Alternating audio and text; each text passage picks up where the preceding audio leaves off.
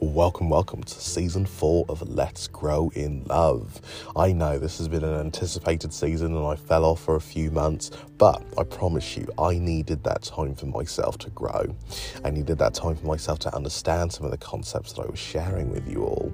And I frankly had a lot of things going on in my life, but I am back and season 4 will be better and stronger than ever. So, what's our focus this season, you ask? And what are you tuning in every week to listen to? This season, I'm going to spend some time exploring the fundamentality of love. Love as it relates to our foundation, so how we were raised, the people around us in our lives, and how that love has affected us as we've gotten older and chosen the people that we love. See, love is such a strange concept, and there are so many lessons that love can teach you.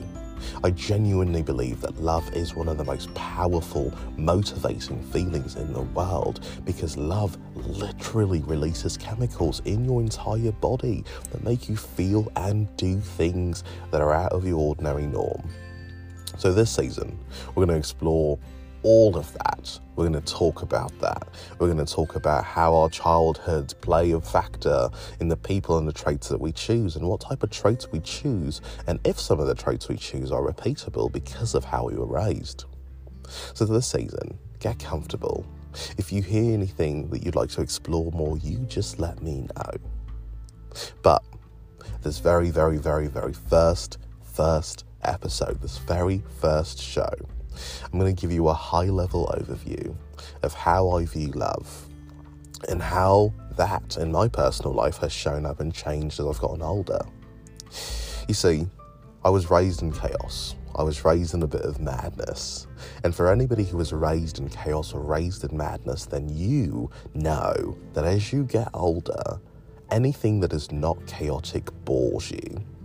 As you get older, if things aren't constantly breaking, if things aren't constantly being bent, or things are being challenged, or people aren't yelling at you, or people aren't doing this or the other, you feel bored.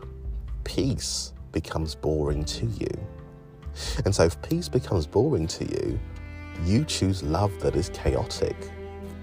And so when I was raised, I was taught that because of how important the people were in my life, because of how old they were, I needed to listen to them and I needed to hear everything that they said.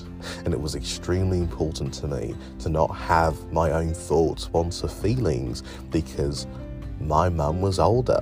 Because she was older, I had to listen to her, and I had to listen to every other adult who was older than me.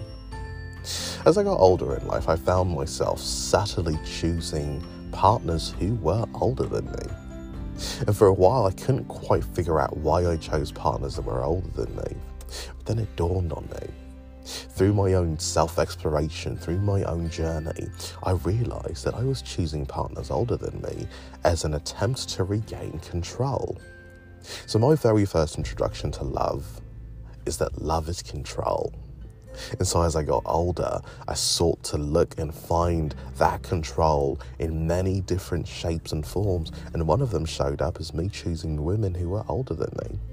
Because in my mind, what I did understand by the way I was raised was that being a man meant that I had to be in control and I had to lead. But because I had women in my life who were older than me, I had to listen to them. So it was quite the dichotomy. And as I got older and I started entertaining relationships with women older than me, I realised that that was the ultimate form of control. It was the ultimate form of power. How could you date a woman who is a lot older than you, and yet you still got to lead and be in charge? So of course my mind flooded with all the possibilities. But love is not control. And I'm going to say that again. Love is not control. So, there's a backgrounder on me. In episode 2, we'll spend some time talking about other lessons that I've learned. I'll tell you a little bit more about the experiences and encounters I have had with love through my own life. In episode 2, we'll explore my childhood. We'll explore who my mum is. I'll tell you who she is. We'll explore the intricacies of my family. And hopefully, some of these intricacies can help you learn to love a bit better. So until next time, my beautiful, beautiful audience, take care, enjoy yourself, and remember, let's grow in love.